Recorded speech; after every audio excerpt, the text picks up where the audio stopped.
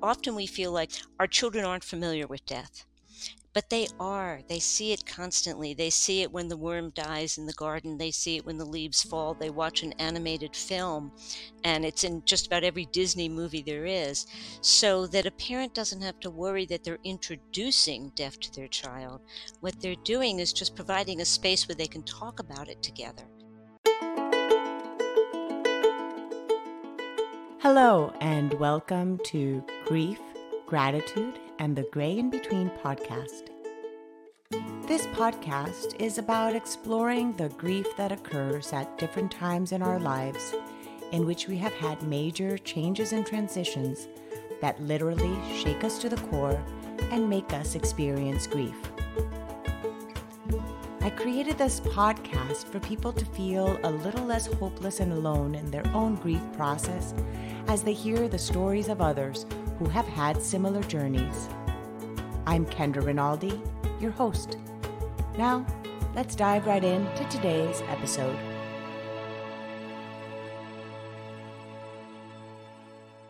Today on the podcast, you will be listening to a conversation I had with co-authors Dr. Elena Lister and Dr. Michael Schwartzman. They co-authored the book Giving Hope: Conversations with Children About Illness, Death, and Loss. Here's a little bit more about Dr. Elena Lister. She is an MD, is an associate professor of clinical psychiatry at New York Presbyterian Weill Cornell Medical Center and senior consulting analyst for grief at Columbus University Psychoanalytic Center. Dr. Michael Schwartzman is a senior psychologist and board-certified psychoanalyst, has worked with children, adolescents, adults, and families for more than 40 years. Listen to this very insightful conversation that I had with Dr. Elena Lister and Dr. Michael Schwartzman. Welcome, Dr. Lister and Dr. Schwartzman. And would you like me to refer to you as Dr. Lister or Dr. Elena Lister, Dr. Michael Schwartzman, Michael, Elena? Where are we at? Where are we at with introductions? Tell me what's the best way. Sure. First of all, thank you so much for the opportunity to talk with you. We are really delighted to be here. I'm sure Michael will say the same. And you can basically call me anything you want. I've been called worse, I'm sure. So, and in the book, we refer to each other as Elena and Michael. So we don't stand on ceremony. It's a very personal book. And so, we're happy to be personal. Thank you. Yeah, Thank you, Helena. yeah, Thank you. And yeah. Michael, what about you? Are you okay No, with no, I'm fine. Michael? It's a pleasure to be here. It's a privilege to be here, and I'm Michael. Okay, well, welcome to the podcast. So let me ask you each a little bit more about yourselves. Let's start with Elena. Where do you live? A little bit about your family structure, and then we'll move to Michael, and then we'll intertwine of how you both met. So Okay. take it. So I live in New York City. I'm a born and bred New Yorker. I've lived here most of my life, except for I went away for some parts of training, came back to live here. I'm married. I have three children, two of whom are living, and one who died when she was 6 years old. And I have a private practice where I treat people really dealing with all life issues, but I specialize in dealing with grief and loss, people facing dying, as well as people living with the loss of someone that they cared about. And I teach at the two medical centers, Columbia and Cornell, and I consulted schools and organizations if there's been a loss in their community. And the way that I began to specialize in grief actually was not from my training initially. But when I was in my early 30s, my younger daughter, then age 4, I had a 7-year-old also at the time, was diagnosed with leukemia. She spent the next 2 years mostly in the hospital and relapsed once at a bone marrow transplant, relapsed again, and then they had nothing else to offer her for cure, and she died almost exactly 2 years to the day after she was diagnosed. And at that time, we found that even professionals in psychiatry and psychology could not easily talk with us about what was going on. And I decided then and there that I didn't want other people to feel as emotionally alone as we had felt during big chunks of our journey. And so I sort of took a detour, and the rest of my career has been that a chunk of it is devoted to that. So Michael can tell you who he is, but we met because of that, because I consulted schools when there's a loss. Thank you so much. And your daughter was Liza. Is it Thank you. Liza? You can say her name a It's hundred Liza. times. Keep saying it. That's okay. Yes. Yes, Liza. Thank Thank you. you. Yes. And thank you to Liza too for inspiring this book as well, as in her short life still created a big impact because now her life is a ripple effect in other people's lives. So I I treasure that thought. Thank you so much. mhm, Really. yes. And Dr. Schwartzman, Michael, tell us about you. Thank you for asking. So my family and well, I'm from Montreal, though I grew up the majority of my life in New York. My father sent out 100 resumes and he got one job uh, teaching at Columbia. So we moved to New York. So I have three children. They are all of age and living on their own, for better and for worse. But we raised them, and I live in Larchmont, which is a suburb outside in Westchester County, outside of New York City. But I work on the Upper West Side in New York. I have been a long term consultant until recently, two schools, now one school, where I continue to work. And I also, like Elena, I have a private practice on the Upper West Side where I work with children, adolescents, adults, couples, all of that on the issues of life. But I've always been very interested and very involved in the world of children, felt very strongly that I had to be fit to take on all of the issues I figured I was going to be taking on working with children and their families, even though, or especially because illness and death have always been so scary to me. I put myself into situations to learn, the main one being working with Elena and coming to a mind where I could basically tolerate the idea of thinking and talking about illness and death, and then actually working and writing on the subject with her. So that's what brings me here, or gets me here. Thank you so much for sharing. And I want to ask, now I'm going to ask you, Michael, since you mentioned it right now, that it's always something that you feared. Do you remember as a child, was there something that happened then for you that then made it very hard for you to deal with the aspect of illness and death? Or was that not something as you growing up that you or yourself experienced? And I'll be asking you about childhood as well, Elena, since this book is mainly geared towards children. I just want to know your own personal experiences as children Yeah, with the topic of death. yeah. And it's so important that you brought that up because a lot of what we write about is premised on the idea of being clear from yourself, whether you're a caregiver, a parent, whatever, on how you're affected by your own experience of illness and death, especially the ones coming up, because the idea is you're always reliving through your children what you lived too as you went through their age. No, I would say for me, that I was on some level very fortunate in terms of experience. I was very limited in my good fortune, or by my good fortune, but I didn't have anybody die or anything tragic happen until I was well into adulthood. But I would say to you that death was always a subject that was close to my mind. The idea of having to deal with something like this at an older age, I mean, it frightened me. And I remember when I took it was the first course ever offered. It was called Death and Dying, and I took it. It was the first one at George Washington University, and I took it afraid. I was afraid, but I figured that it would educate me and that I would get some sense. And there was also a very strong point that was made that if you didn't understand death, how could you really understand life? So that's where it came from for me.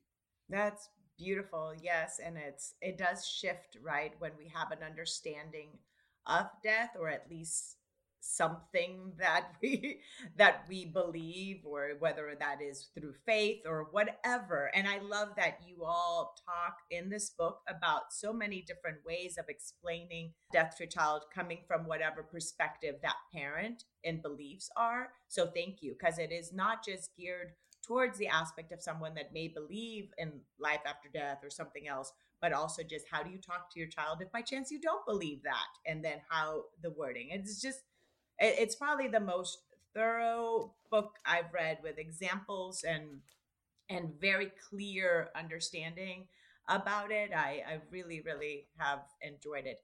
Now, Elena, tell us about your childhood experiences and perspectives of death. Sure. So there were two main things. One is that my father, very early on in my life, spoke very directly about death, and not in a constant conversational way, but for example, my aunt died when I was 7, and I was taken to the funeral and I was taken to the cemetery, and he walked me around and showed me headstones, and we read together what they said on them. And I remember at the time thinking, this is pretty weird.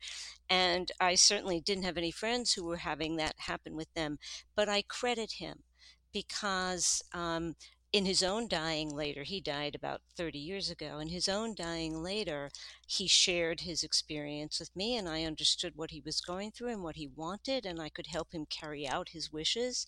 And I was so grateful for his honesty and directness. It helped me feel like I was doing something for him. So I really credit him with whatever ability I've had to face dying directly. And then as a child, I had a very severe illness and was hospitalized for a chunk of time when I was 12. And I was alone for most of that hospitalization. Back in those days, parents didn't stay with children, and I was Mhm. on an adult floor. And I felt afraid, didn't understand fully what was going on. What I had was very rare, and nobody really understood and could talk to me about it. And so I was living with some notion at that point that I was already very vulnerable. So that sort of is inculcated into me, that sense of vulnerability, and that life is precious, and that we don't know how long we're going to be here. Um, Mm. and I just also want to say, when my daughter was ill, and she was told that we were told that she was terminally ill. We spent the last 3 months of her life, my older daughter, my daughter who was dying, my husband and myself, and all of our friends and family, talking about the fact that she was dying. My then 5 and 3/4 year old talked about her dying. We all lived with that reality because we did not want her to be emotionally alone with it. So I had to learn how to talk about her own dying with my not yet 6 year old. And she died at home in our arms as she wished, and as we were glad to be able to provide. And so I saw at that time that even a young child can tolerate talking about death and their own dying, and that she was grateful to us for being in it with her. I couldn't prevent her from dying, sadly, but I could make sure that along the way she'd not be alone. Mm, that's beautiful. Thank you so much for sharing that. And I'm sure that the fact that you had been hospitalized as a child, you could probably understand and relate to her process of those two years that she was Yes, yes. in and out of hospital. That gives that empathy component as well. Good Now, point. now tell us how Giving Hope came about. Elena, you had co-authored a book before, and Michael, you had written a book as well. Tell us how you met, and then how you ended up deciding to write a book. Okay, so Michael was an esteemed psychologist at two independent schools. At one of them, somebody was very ill, and we talk about this in the book. And I was called in to help the school deal with that because it was having a deep impact on the whole community. So he and I worked together in the trenches for several months through the illness of this person, then their dying, and then the aftermath and dealing with the loss. And I just thought, I mean, so it was sort of fortuitous. I felt very lucky to have met him. And we just had an easy way of working together. And it was very clear from the get go, Michael, correct me if I'm wrong, that we both believed in being deeply, honestly, openly, with emotions and with facing what was before the community. And so there was that common sense of how to approach this. And then I had this idea to write this book because about how to talk with children about illness and death, because I kept finding people saying, "Do you have this written down any place, what you're saying?" I didn't. So I contacted Michael and said, "Michael, would you be willing to write a book with me?" And to my delight, he said yes. And that's Hmm. how it began. Hmm. That's so. How long was this process of co-writing then, Wait, so I'll Michael? just so yeah, and I'll answer that. Um, so for me, it was a different experience, but This is great. We get two perspectives. in meeting Elena and doing this very complicated, work, because it was a very significant number of people in the school who were very, very upset by all of this, including the school being the administration, the teachers. And it was like seamless. We agreed. There was nothing that we disagreed about it. And what was compelling about that was that we were in the breach a lot. You're under the pressure of reality. People have strong concerns and questions, and you're there, and you have to answer. And we did very well with that.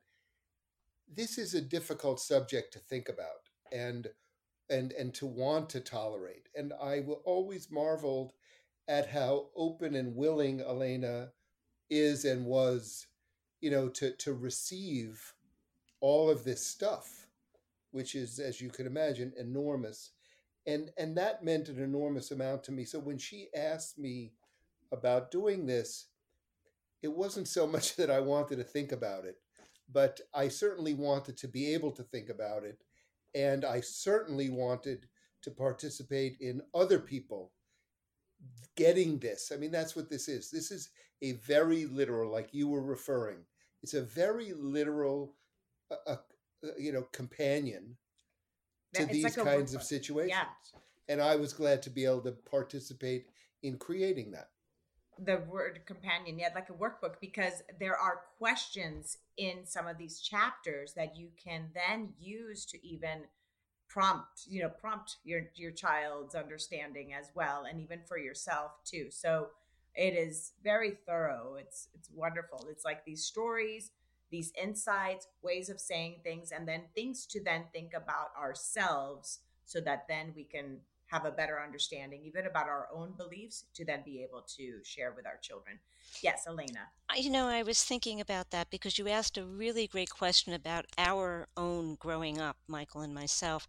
And one of the things that led to us wanting to talk about a parent's understanding of themselves in the face of illness and loss was because many people of a generation have not been parented to talk about loss. I had an unusual father in his willingness to do that. Many parents, because no one wants to think about this, did not. So now we have parenting generation who has not learned from the experience of being a child, parented about it, how to talk about it. And so we felt that we wanted to be able to sort of offer to be in the room with them, that it was a very person to person experience. Michael and I are talking to the reader because we're imagining ourselves in their position and what would they want to know and what would they need to think about and what would be helpful to them.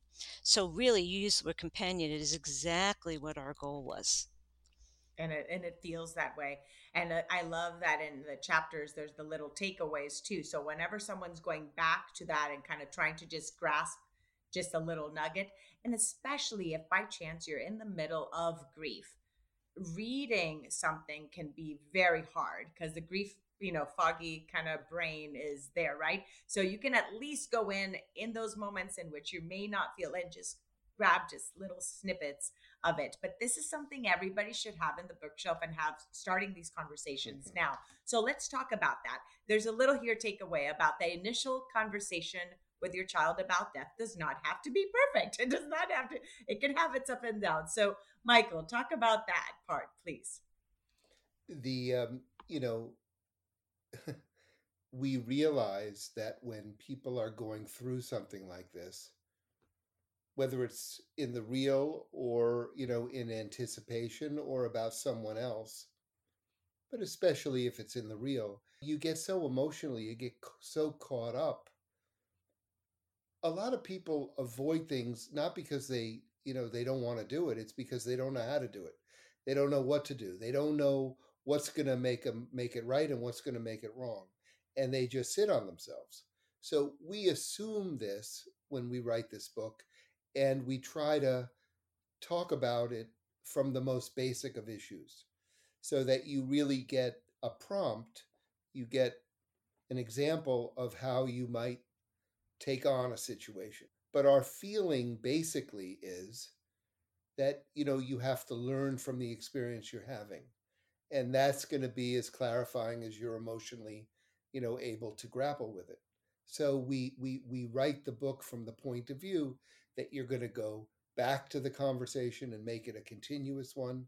You're going to go back to the book and read the parts that seem useful to you at that moment. It's really, I mean, it can be read from beginning to end, but it's not meant to be, that's not a requirement. And we would talk about wanting it to become a dog-eared book by the side of the bed, where if you're in a situation like this, you have something to turn to, and the takeaways were just an additional layer, trying to make it really user friendly.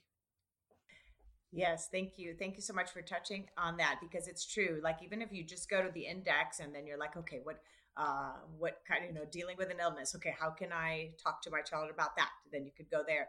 The aspect of even having a conversation about death by suicide, for example, that's a really, really heavy one. And I really liked how you laid down the even the ages in which they're ready to maybe have a full description. So if it's before 6 years old, just maybe just saying a snippet. And can you guys say the slogan of that? Tell the truth always. Can you please share that little in Spanish we say lema, like your little slogan. Yeah. Can you share that, please? Yeah, absolutely. It's tell the truth, nothing but the truth, but not necessarily the whole truth, at least not all at once. And taking off on what Michael was saying and what you were saying, Kendra, we think of this as many conversations. It's a process.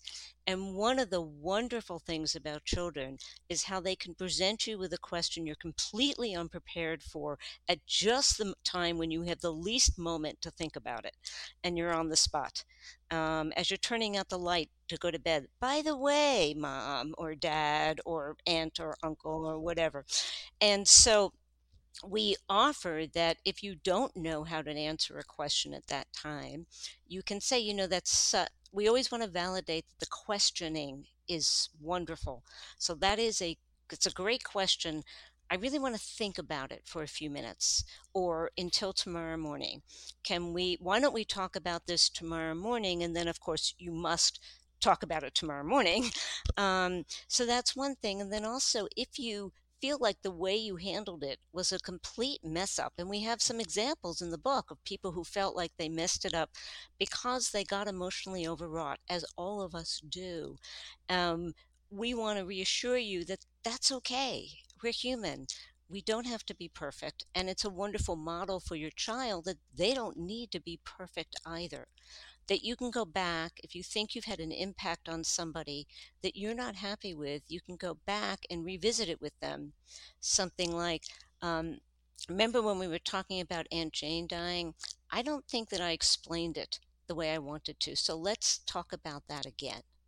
So it doesn't have to be done in one conversation. It doesn't have to be done at that moment. It doesn't have to be done absolutely correctly. The goal here is that you're developing a bond with your child in which they know they can trust you to tell them the truth, and they understand that you respect them enough to deal with big, serious issues with them, and that you're not going to leave them alone with them. Thank you so much. And Michael, please dive deeper into that same aspect of the truth and the reality of why it is so important, because some of these stories here in which parents might have told their child that the dog went and lived to a farm, and they went ahead. There was one. Can I? And is it okay if I share a little bit of that? I don't want to mess up somebody's reader. Yes, okay. The reading experience, but No, that no, no. okay, that the child got home and there's a new dog. And if I don't say the names because there's so many different characters, but the child got home, there's a new dog, and the other dog's not there, and it's just been sent away. And then it was not till later, when was she in college or was it in high school, when then that dog died, that then the parents did the same thing again. And then it clicked, oh, wait a minute, is this what you guys did? So, can you dive into why then, in that scenario, if parent, what that created then for that child? Yeah. What we're talking about in terms of honesty is very connected to how you know your child, where your child's at, what they can understand. So it's always advocated that you tell your child, but the way you tell your child and what you tell your child is very tapered to what you think your child is ready to hear and able to hear. And because the conversation is ongoing, it's also a progression where you can bring in more and different things as your child asks you or tells you or comments to you. It's a buildup. You know, there are two things going on for us. Number one, we want the other person to really have a sense, like I have with Elena, that you can come to them with whatever's bothering you. That's so important because you don't want the child to feel alone. You don't want the child to sit inside themselves. You don't want to give the child the indication that you can't hear it or can't take it. You want to be the receiver of all of that. And then also, and very important, you're building up the child's capacity to handle these things themselves.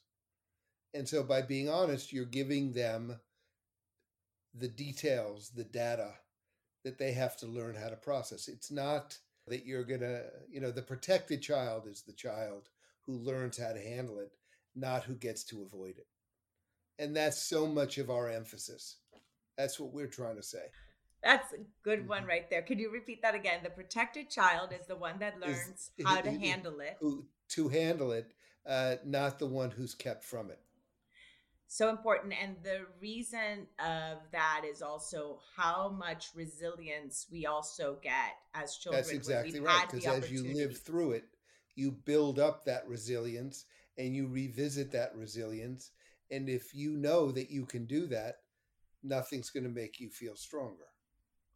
Absolutely. Now, a question for either of you to answer. In that aspect of resilience, do you notice a difference in pattern with your clients? Because I know you both have dealt also with adults that have had that resilience build up, that muscle as they're growing up, different of how they then deal with certain situations as an adult. Yeah, and to take off on that, I want to go back to what are the problem if you're not honest? And if you're not honest, what happens is that your child begins to know that they can't count on you to tell them what's really going on. And then there's an erosion of trust. And if you're not going to come to them with what's going on, they may not come to you with what's going on. And so we have a story in the book. It was actually one of my patients, a teenager, and he was discussing something that was very personal and said to me in this conversation, yeah, my mother and I talked about it. And I said, what enabled you to be able to talk to your mom? Here's a teenage boy talking to his mom about something very personal. And he said, because she's always come to me to talk with me directly about things. And he raised some examples. And so basically, what you see in that is the resilience is I handled something hard before. So now here I am as a teenager. I know I can handle hard things. And that hard thing might be a loss, it might be illness, it might be a friendship problem, it might be an academic issue. The idea is I've experienced myself through hard stuff, and I know I can face other hard stuff. So we have adults and later adolescents and so on who really show us that if they've been able to handle things earlier, that they have learned that they can handle basically whatever comes. And that's the kind of feeling that gives you hope about the future. You know, we can't control some of the things that happen to us, sadly. But if you face the future knowing whatever comes my way, I think I can handle it. And I won't have to be alone handling it because I either have the people who have loved me inside of me, or I've created a bonding relationship with my current people so that I can talk openly with them. Thank you so much for sharing that, because yes, I feel that a lot of times as a parent, I'm a parent of two. We think that what we're doing, like we were saying about protecting and maybe not sharing everything, that we're protecting them, but that aspect of trust, like you mentioned, is so much more valuable in the long term, for that dynamic to grow, even from them, not only as children, but as they grow into teenagers and adults, into that relationship as a parent. Okay, so now let's go into talking about some of the different ways in which a parent can check in with themselves when they're going to then share something with their parent, with their child, as well as the dynamics of whether you say it what to one child, all of the family, and accompanied with your, uh if you have a partner or spouse in that moment. So we do have, as you noted, Kendra, we have a bunch of questions you can ask yourself before you start to have this conversation. And we actually advocate you learn to talk about death with a child if you can, if you have that luxury, before death happens in the family. Because then you've introduced the words dying and death, and we believe in using those words because they're less confusing than I lost someone or they're gone, which can terrify children because anytime anything else is lost, they think it means they're gone forever, and that's not actually the intent. So some of these questions are, this is me as a parent, how is this particular illness, death affecting me? Who is this person to me? What is it stirring up for me right now? Am I feeling angry, sad, numb, relieved? Then another one is this making me think of other losses I've had? Because we believe that any loss brings up prior losses. The mind doesn't always differentiate that that happened 30 years ago. It says, oh, here we go again. And so, what might it be? And we have a story in the book of somebody who gets upset, but they learn it's really that they were upset about a loss that happened many years before that they had never processed. Um, so, what other losses have you experienced, and how might you have processed them? And then another category of things is as you were mentioning, what do you think happens after you die? Do you believe there is an afterlife? What is your religious belief? What are your cultural beliefs? All of that so that you're oriented and grounded. And then when you come to your child, who is my child? Do they like direct one on one? Do they like to look at you when they're talking? Or do they like side by side conversation? Do they like physical comfort? Or would they rather kind of be on the other side of the room when you're talking about hard stuff? Do they need time to process things, or are their emotions right out there all at once? Knowing that you're kind of imagining this conversation, and then of course it may not happen at all like you imagined it, because children are wonderfully surprising, and that's okay. The main thing is you never judge a child for their reactions to an illness or a loss. We're all Mm-hmm. human, we all have different and complicated reactions. Mm-hmm. Thank you so The, much. Michael, go ahead. the only thing that I would add to that is that because we recognize that a parent can have such strong reactions, we want to support them as they try to understand what their children are feeling through the filter of what they're feeling. Because if you don't make that distinction, you end up talking about things for the child that are relevant to you, but Mm. aren't necessarily relevant to the child, which then compounds their sense of aloneness. It's that kind of emotional hovering that we're trying to, get away from by encouraging that step. It's like projecting your own It is. emotions It onto is what it is they're projecting, doing. Yeah, exactly. projecting rather Yeah. than really looking at what it is that they're feeling and naming that chapter two of teaching our children to name what they're feeling and the different emotions. And we could start this very early on, all the time of kind of naming. Elena, you wanted to say something to Yeah, that? I wanted to get back and answer your other question because we are really all about togetherness and connectedness. And so, if there are children in a family that are of different ages, for Oh, yeah. example, that let's say one is 3 and another is 10.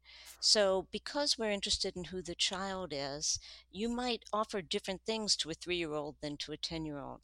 But we would advocate that you first have the conversation with everybody together, geared toward the youngest person there. And then you indicate for the older child that you're going to have some more conversation later, because then we're a family and we are in this together. And ideally, if you can have another adult present when you're having a conversation about hard stuff, that really helps, because if you get really upset, they can take over. If they get really upset, you can take over. Not everybody has the luxury of that, and we understand that. But if you can, we would really advocate that you do so and that you have the conversation not right before bed, because all children feel more alone before bedtime and in bed. All of us do, actually. If and as an adult, if you've ever been sick, you can be okay all day long, and then you get into bed and you're not sicker, but you just feel it more. So we hope to engender these conversations earlier in the day when there's time to talk with your child more about it or go to another activity and engage in ongoing life. Anything else to add to that, Michael? Just to make sure. Did you have anything else to add to that? I'm good with what we've said. I think that, yeah, no, we have. If you want to talk about how to set up the conversation Let's for do the that. child, if you want, our effort, like we said, is to give all the bare bones, help you just walk through the conversation. Let's do that part of how is it then we have the group, we have the whole family, let's say it's a family of five, and you're about to have this conversation. You have probably already had a moment to yourself as an adult to go through the emotions kind of prior, so that when you're sharing with your kid, you're at a state that you're a little more clear and more composed per se. Of course, emotions are, we don't know, with grief it's a roller coaster, as we know. It's like you could start bawling, your eyes out. So let's go into that scenario. So we talk about, the idea that people are people, and the showing of emotion is fine. It's showing it in a way that's overwhelming, that it becomes more complicated. And so, to the best of one's ability, one, like you said, is in check. It's preferable to gather together in a comfortable place where people are very familiar. It's obviously preferable not to have electronics involved, because this is a different kind of a conversation. Um, Things are probably better said in a shorter way than in a longer way. But the idea is people spending time together and being around with each other is in itself very comforting. And, really what you're trying to do is you create an atmosphere that's conducive to your children sharing as they would whatever responses they have. And if you notice, it's very intuitive. The idea is, in the face of loss, we want to promote togetherness, an antidote to that feeling of, you know wherever your mind goes with the thought that you're going to lose somebody or something. Thank you. Thank you for that. And the part of the uniqueness too of grief and the reactions of each individual and the family, of being very aware that not necessarily your children are going to react in the way you might expect it, and how each one is going to react differently. Elena, could you talk a little bit about that? Sure, and we have some examples of our own clinical experiences with that, where a child reacts completely unexpectedly. But one thing is very important to us is that, some children cry right away when they hear about a loss, and other children just keep on playing with the toy that they have in their hand.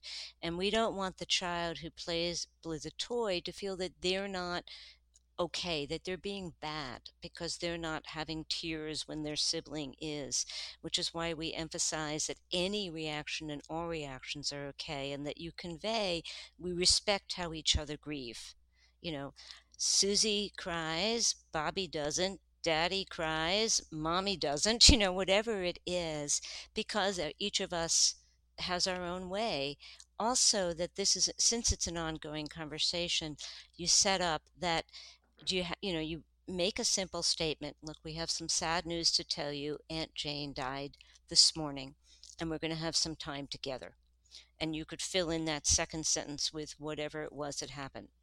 And then you pause, because it takes a while to take in really big news like that. And we're all very uneasy about silences. So we parents tend to try to fill them up because it makes us nervous. So we start I'm the talking. pro at that. I'm a pro at that.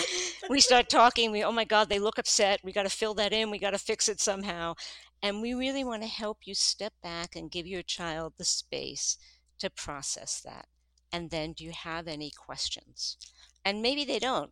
Can we have mac and cheese for lunch? Maybe the first question. Or, well, wait a minute, what happened to Uncle Bob? That kind of thing. But you also want to say, if there, after you've finished up the questions, you have in mind another activity. Let's go have that mac and cheese. But if you have questions at any time, now, next week, next year, when you're 50, you come and ask, because we are here for questions at any time.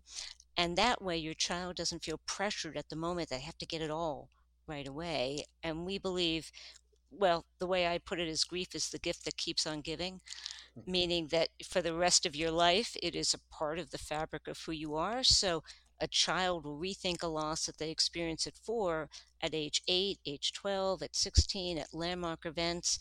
When my daughter got married, she was re experiencing the loss of her sister and had to figure out a way to address that, and did so in a very moving way for us. And so you want to know that the conversation is ongoing, and you're conveying that you respect that, grief is a process, and whatever you feel right now may not be what you feel tomorrow. Perfectly said. And it's also true that just like your child may not ask all the questions or all the emotions right there too, that we don't feel pressure to have to explain everything right there. That would be the case like in the chapter of death by suicide, that if the child's young, you might just say died the car, an example there was that the car hit a tree. You may not say the how the car ended up on the tree. That may happen when your child's 10, that you may go deeper. Remember, I told you, well, I did at that moment, I only shared with you this part, but I want to just let you know that actually your uncle or whoever it was had an illness. And I love that chapter. I think is so valuable because suicide is has such a huge taboo in society, and I really think that everybody should read that, because especially with kids and teens, we're going to experience, our kids are going to know someone that died by suicide. Yeah. They're going to, so having that verbiage is so important. Michael, what would you You say know what it regarding is? that? You know what it is? Like you were talking about before with being protective. No one wants their child to have to go through something that, is hard and very upsetting. And certainly no one wants to ever have the thought that they're putting ideas into their child's mind. And the subject of suicide is very complex when it comes to that. And like with other things, we have a rationale.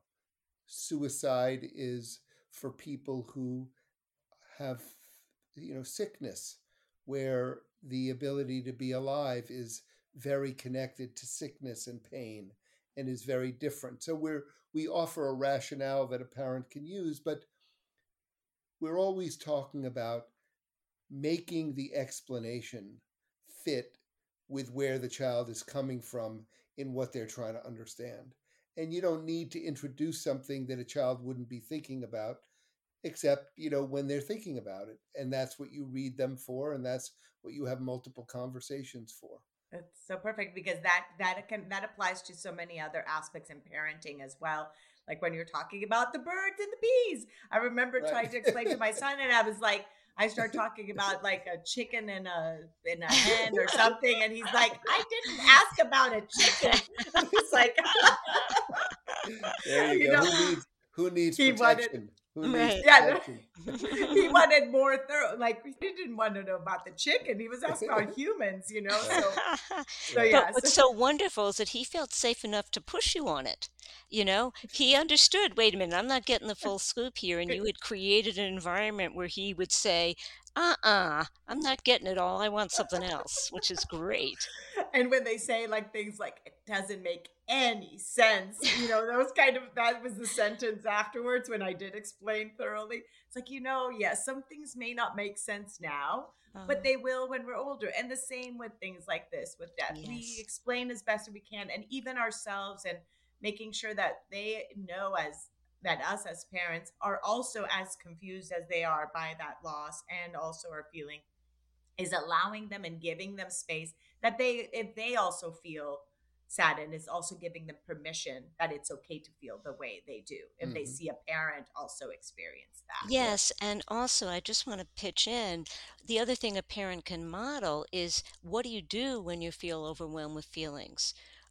A parent can demonstrate, when I feel like this and they're crying, I want to hug you, I want to call my friend Lisa, I want to listen to quiet music. So you're demonstrating that we all have really strong feelings a lot in life, and rather than running from them, one can do something with them. And then you become less afraid of feelings for the rest of your life, and that means you can have really intimate and close emotional relationships with people. That is just so perfect. Now, is there anything I have not asked? Because again, the readers, you're going to really want to. Again, I can't emphasize enough. There are just so many insights here, not only for a parent, but somebody else that also is a counselor at a school. Anybody really needs this. So, anything that I did not ask that you would like to add to the listeners, because we could go on for a long time, but we have to be mindful of your time and your patience as well, that will be coming and knocking through your door soon. So, uh, Yeah. Michael, anything you'd like to add? You know what it is. You asked wonderful questions, and you've given us a real opportunity to get into what this book is about. Because you give me the chance. The thing I would add Please. would be that we're aiming at how to help families, how to help parents and children advance the idea of conversations, particularly difficult conversations. That we say in the book, death is inevitable, and therefore, as a aspect of parenting, talking about death is inevitable or should be inevitable, and we're looking to help people learn how to set up and face and deal with those moments, those moments of difficult conversation.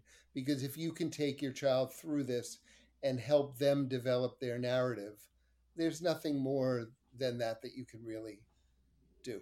Thank you, Elena. Anything else you'd like to add that I did not ask today? Well, you're probably gathering Michael and I can talk about this a lot, but I can so, too. That's the thing. I can okay, too. I'm Right. fine with setting up a second interview with no problem. we're down for that. No worries, we would love it because you've been a delight, and as Michael said, your questions have been so wonderful and really given us a chance to say what means a lot to us. This book is a book of that comes from really deep, heartfelt convictions. But two things: one is that often we feel like our children aren't familiar with death. But they are. They see it constantly. They see it when the worm dies in the garden. They see it when the leaves fall. They watch an animated film, and it's in just about every Disney movie there is, so that a parent doesn't have to worry that they're introducing deaf to their child. What they're doing is just providing a space where they can talk about it together. So that's one thing. And then I really want to bring in my 98-year-old mother-in-law because she was absolutely wonderful. She died recently, but one of the things that she said was pain shared is pain halved. And we believe this, and this is one of the real basic premises of our book, that when you share pain together, it's easier to carry. And that's what we're offering children when we do that with them. Thank you so much to both of you.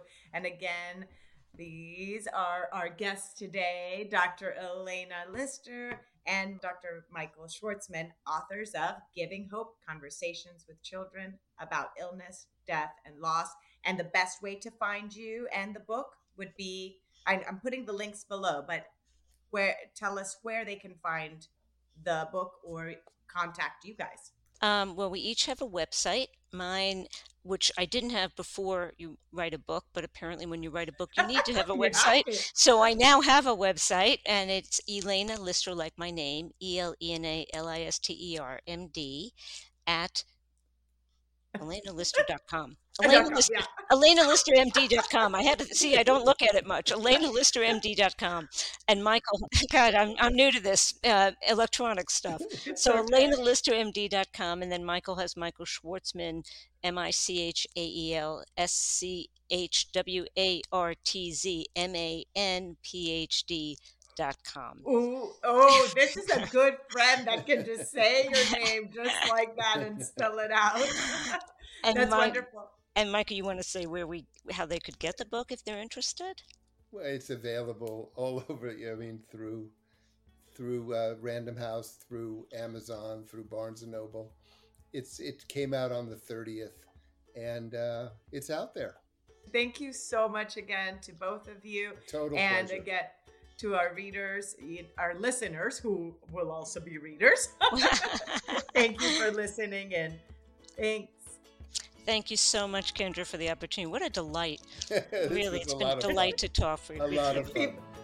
Thank you. It's so funny, right, to say that you had fun doing a podcast about grief. Yes, but that's our point. Exactly. Yes, I love that.